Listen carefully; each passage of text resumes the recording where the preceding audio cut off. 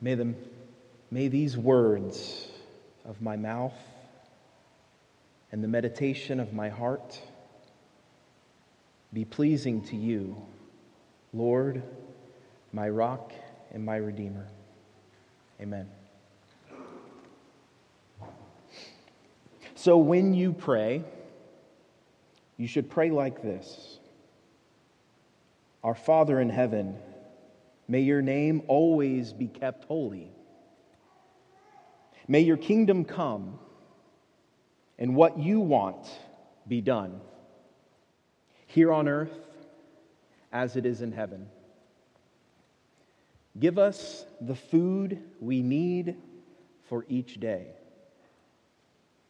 Forgive us our sins, just as we have forgiven those who have sinned against us.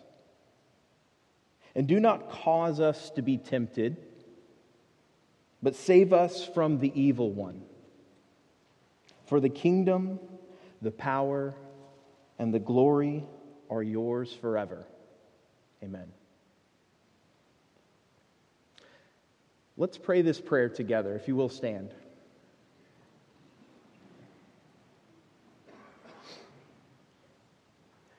Our Father in heaven, may your name always be kept holy. May your kingdom come and what you want be done, here on earth as it is in heaven. Give us the food we need for each day. Forgive us for our sins, just as we have forgiven those who have sinned against us. And do not cause us to be tempted, but save us from the evil one. For the kingdom, the power, and the glory are yours forever. Amen. Be seated. Randy recently was preaching a sermon series called Rethinking Church. And that got me thinking about rethinking church. As a former preacher and pastor and minister for many years, I have broached that subject many times. How do we grow numerically? Is that really the point? How do we grow spiritually? Are those two things mutually exclusive? And yet, it's something that we've always struggled with. How does that work? What is the point? Can we grow? What does that even mean, to grow? Is it about reframing or restructuring the activities that we do here on Sunday? And I think we know that that's not really what we're talking about. We want people to be captivated. If we want our hearts to be transformed, we want to fall in love with our Lord. We want to be transformed through the renewal of our minds. We know this. I know this, but sometimes I don't know this.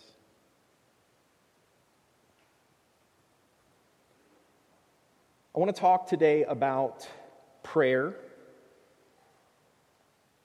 what I think might help us lead to greater transformation, greater growth.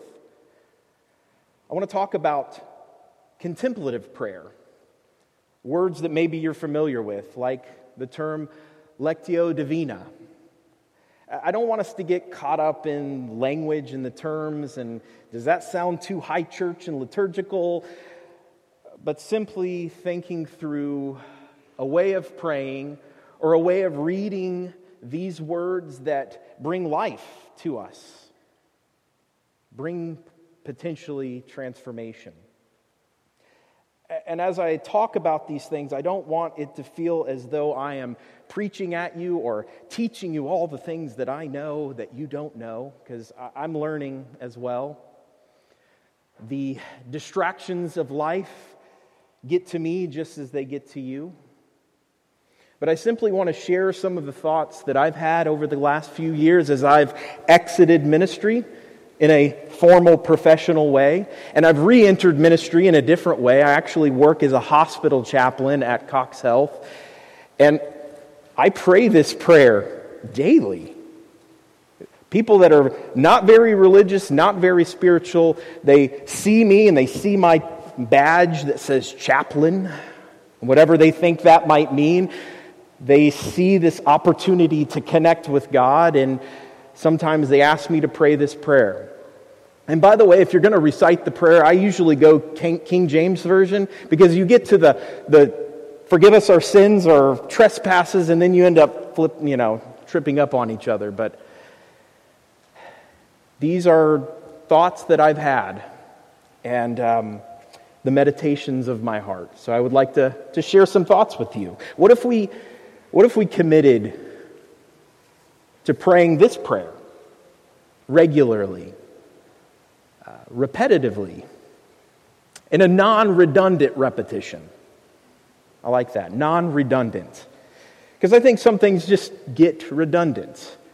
You can go to church and you can sing the same songs and you can pray the same prayers and you can read the same scripture, and it can become stale and old. That's why a lot of us maybe have some suspicion about liturgy. It just feels like something rote that we just do. Shouldn't our thoughts be innovative and new? Shouldn't they be original? Shouldn't they just come naturally from our hearts? I actually had a man at our church that told me that he was instructed to not pray the Lord's Prayer, which I thought that was really bizarre. But it comes from a tradition in which I'm part of that has a great suspicion of anything that smells of liturgy, anything that sounds a little too high church. It should just come naturally, prayer. When they told me that, I was thinking in my heart, boy, I wish prayer came naturally to me. And I actually take great comfort in knowing that this prayer, when you look at it in Luke's version, it's actually the disciples that are seeing Jesus pray, and they're like, Jesus, teach me to do what you do.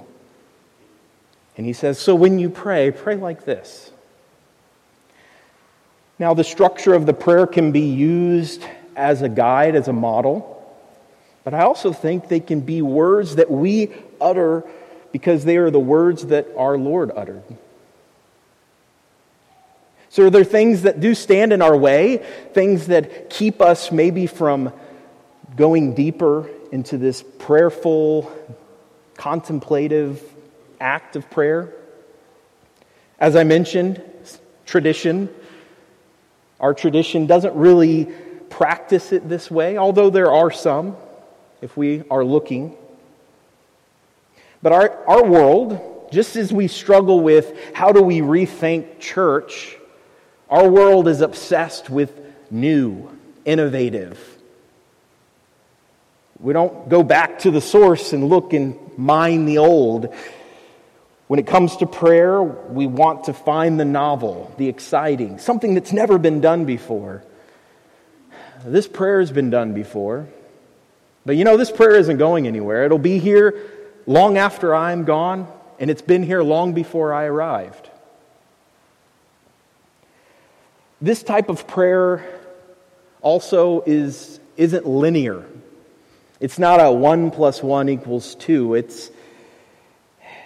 It feels like you're maybe doing nothing at times. Sitting with a word or a phrase or a thought or even a passage. This type of prayer, contemplative prayer, is not something that we so much work on, but it works on us. Like I said, it's a non-redundant repetition. It's kind of circular. And I think about liturgy that way in some ways. And we keep circling back to the same things. We cycle through Scripture. The liturgical year, it goes through the life cycle of Jesus in 1 year. And in one sense, it seems like that's just repetition. We're just going back and forth. But actually, if you turn it on its head, it's like a coil. It's like a spiral staircase where we circle back around to the same idea or the same word or the same phrase or the same passage, and we look at it again, and we go deeper. We go deeper with our Lord. We see something anew or fresh. We swing around and we go to a quantitatively deeper place. In fact, we call this the living word. We look at the same words. You've been there before. You look at these words and you've read it before, but somehow in that moment you haven't seen it like that before. It's the living word of God. And if it's not, this is simply a book. You know, when I tell my wife that I love her, she doesn't say, "Tim, you say that all the time." You know, you're so redundant, honestly. I wish you would just think of something new to say. The Christian spiritual teacher James Finley says, "We say 'I love you' to our spouse because every time we say it, it recreates the possibility of rediscovering together the love that gives meaning to everything we do with each other."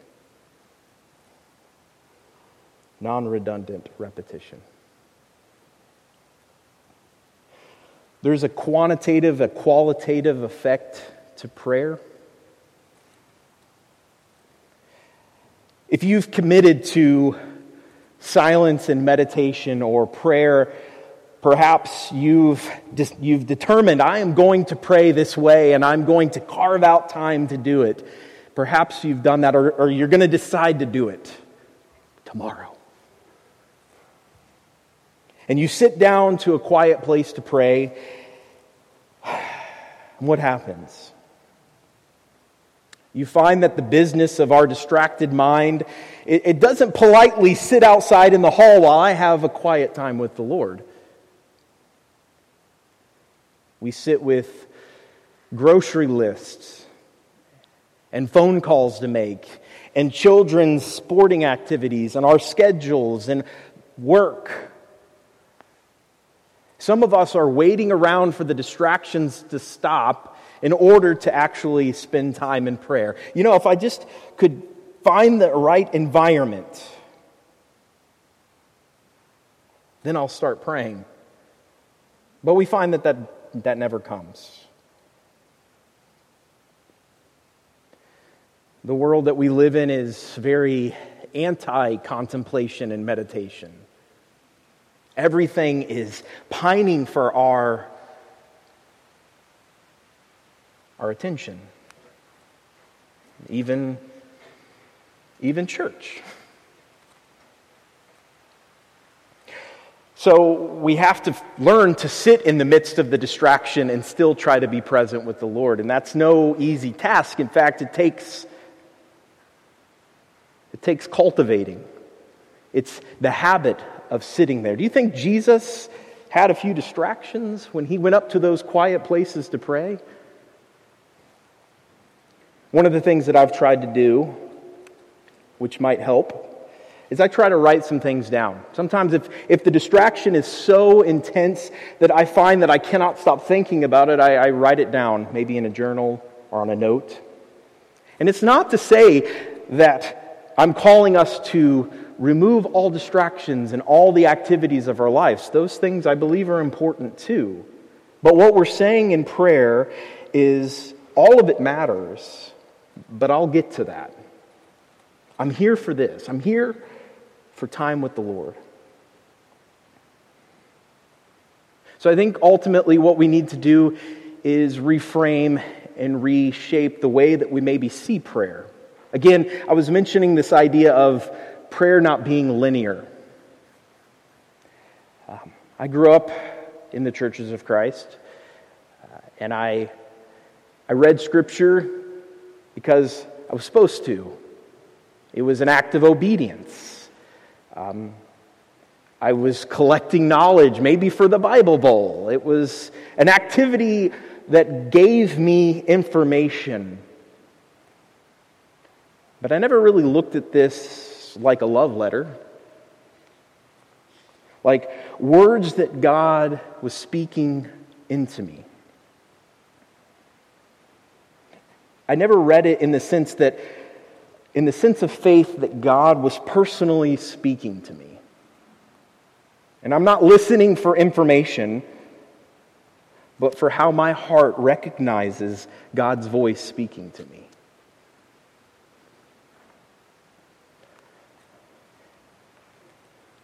It's like two young lovers.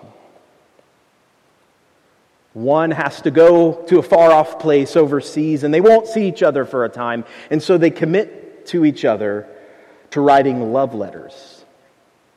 And they decide that they're going to write a letter every day, so to a point where eventually the letter comes in the mail daily. And they anticipate getting the love letters. They're waiting for the mail to arrive.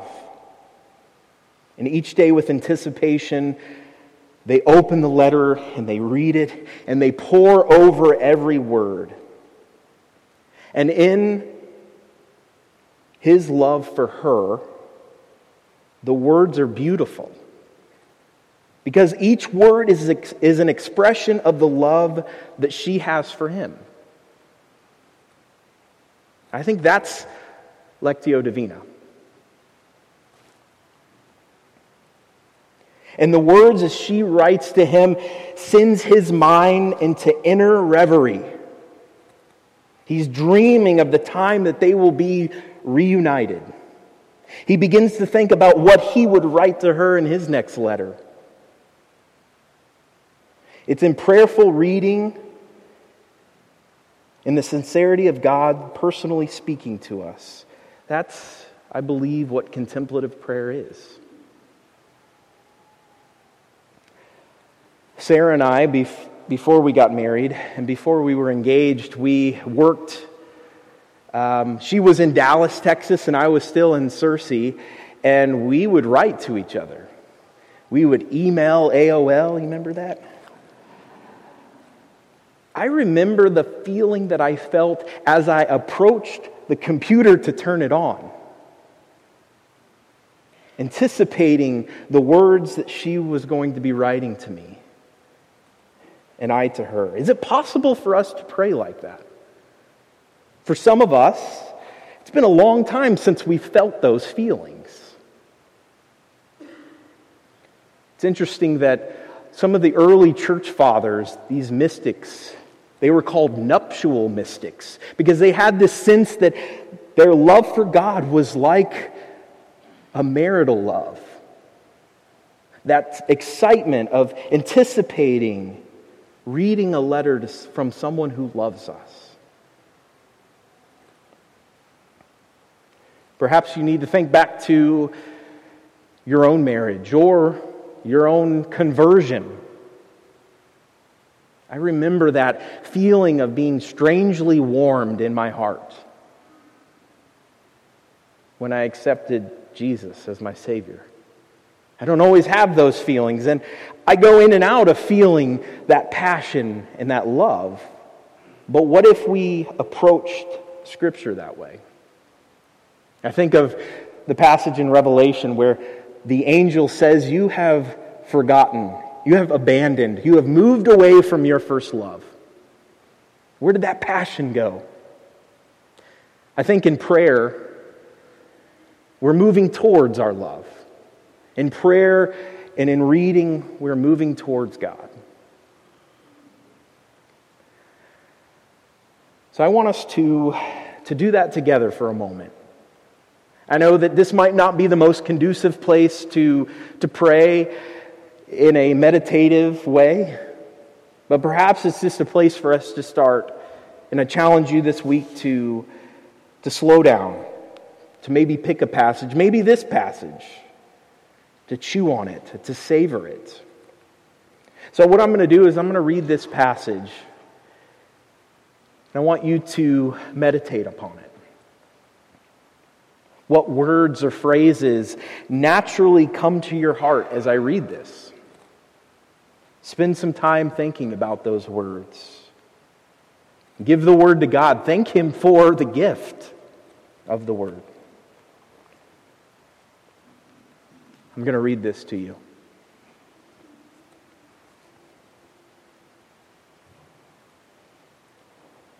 Our Father in heaven, may your name always be kept holy. May your kingdom come, and what you want be done, here on earth as it is in heaven. Give us the food we need for each day. Forgive us of our sins, just as we have forgiven those who have sinned against us. And do not cause us to be tempted, but save us from the evil one. The kingdom, the power, and the glory are yours forever. Amen.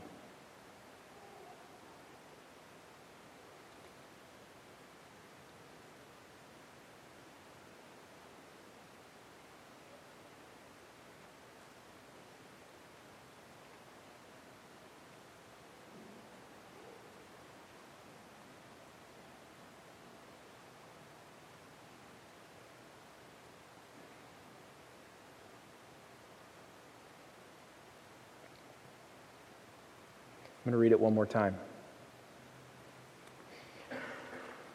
Our Father in heaven,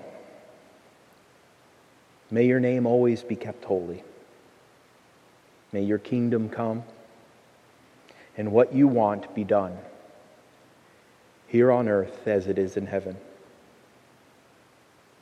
Give us the food we need each day. Forgive us our sins, just as we have forgiven those who have sinned against us. And do not cause us to be tempted, but save us from the evil one. The kingdom, the power, and the glory are yours forever. Amen.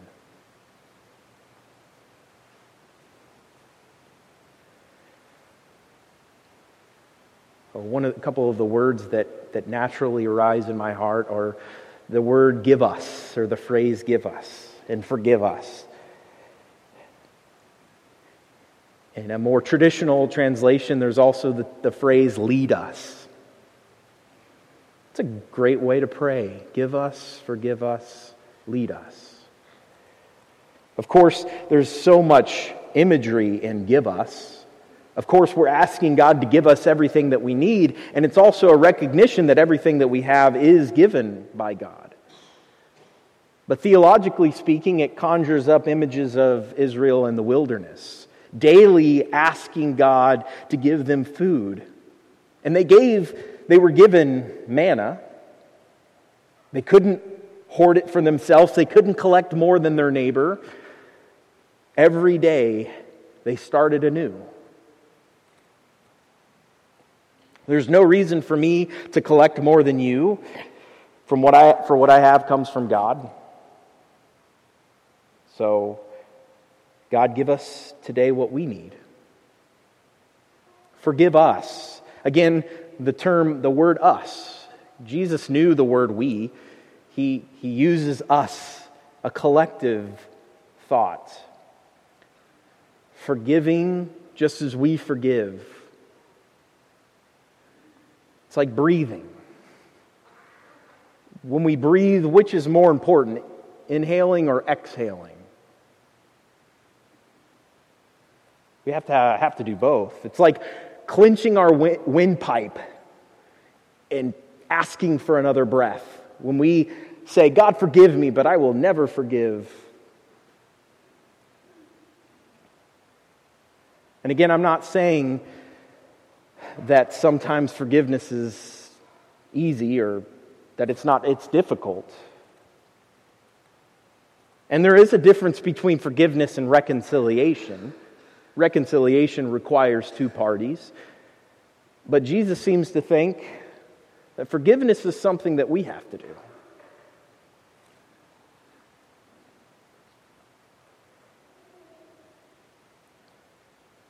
So this week I want to just ask you guys to